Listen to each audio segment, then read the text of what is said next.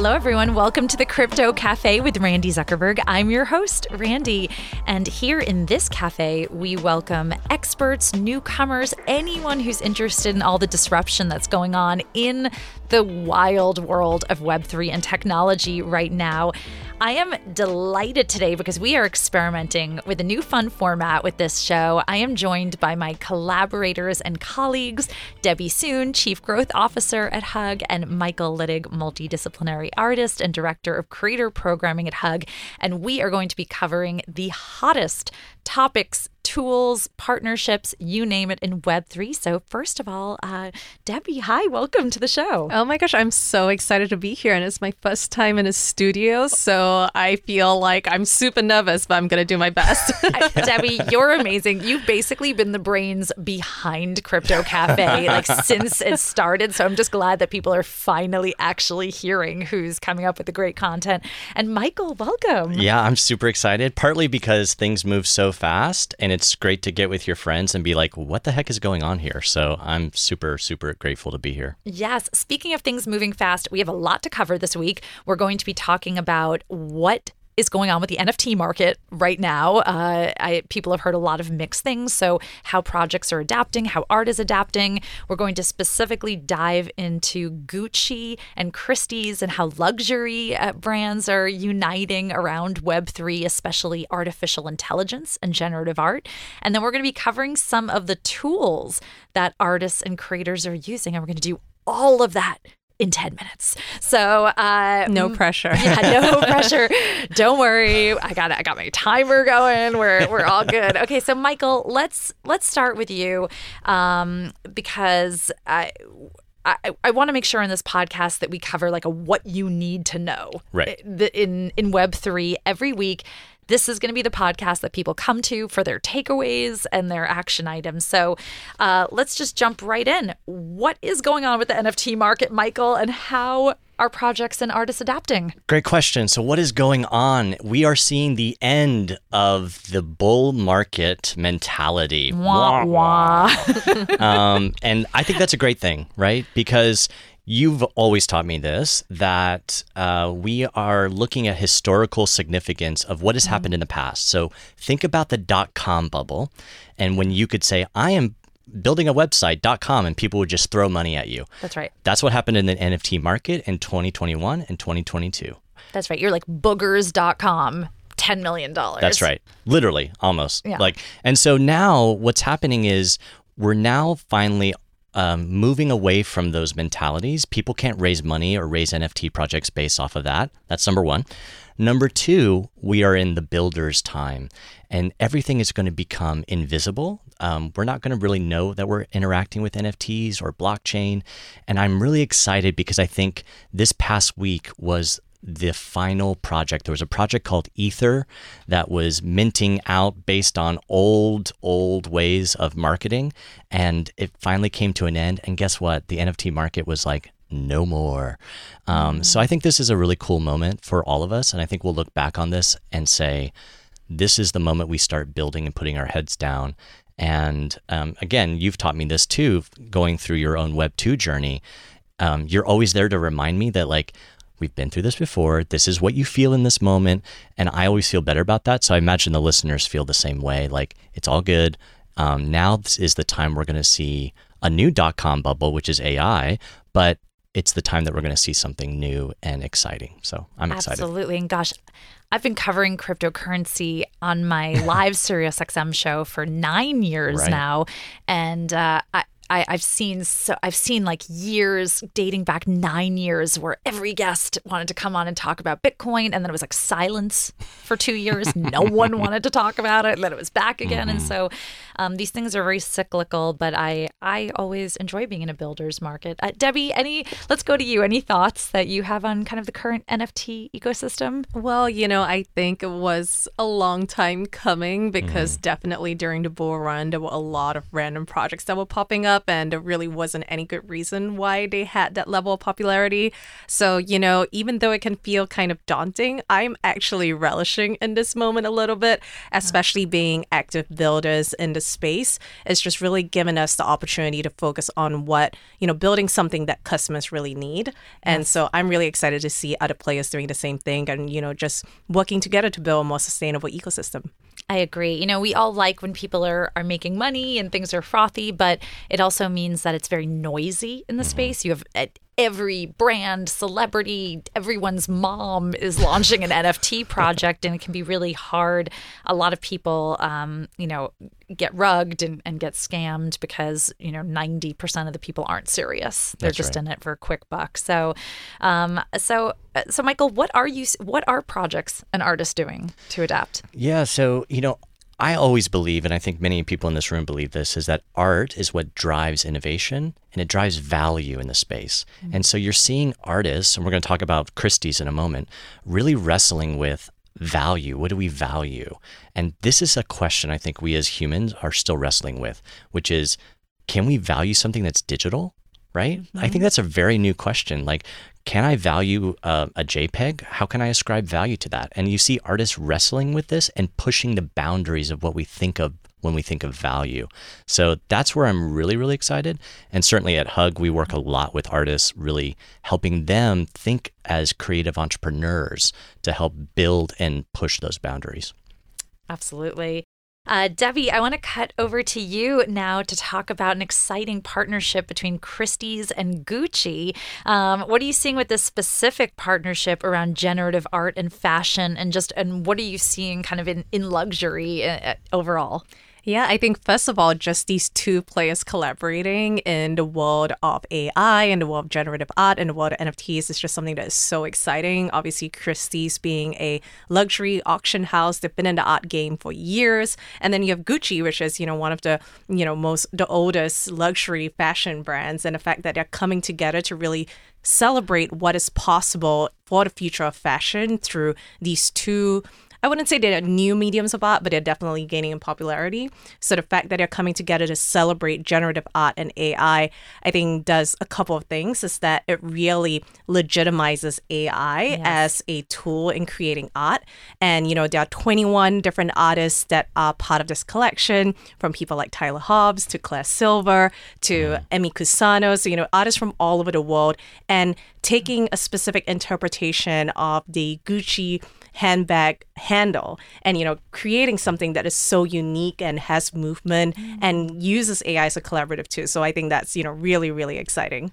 What do you think is the future of fashion in this space? Do you think that it's going to be kind of a physical digital hybrid? Do you think that people will be as interested in purchasing fashion for their digital life as they are their physical life? What look in your crystal ball, Debbie. Oh my gosh, I don't know how accurate my crystal ball is going to be. But, I think when we look at fashion in a digital world, all of a sudden we're not constrained by, I guess limitations of fabric. I'm not a fashion designer, so I couldn't tell you what those limitations are.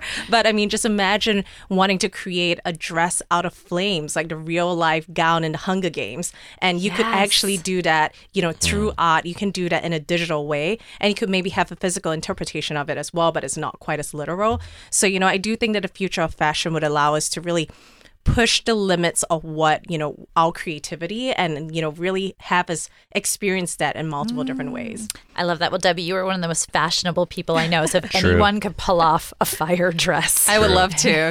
My dragon is my zodiac, so I would love to do that. It is you. Michael, do you want to weigh in on any of the exciting things that are happening with AI and generative art? Oh my gosh. Yeah. So I think, I remember once we were in Colombia and we went to this amazing museum, and they were talking about how print revolutionized art, and everyone threw their arms up and they're like, I don't know, print, no.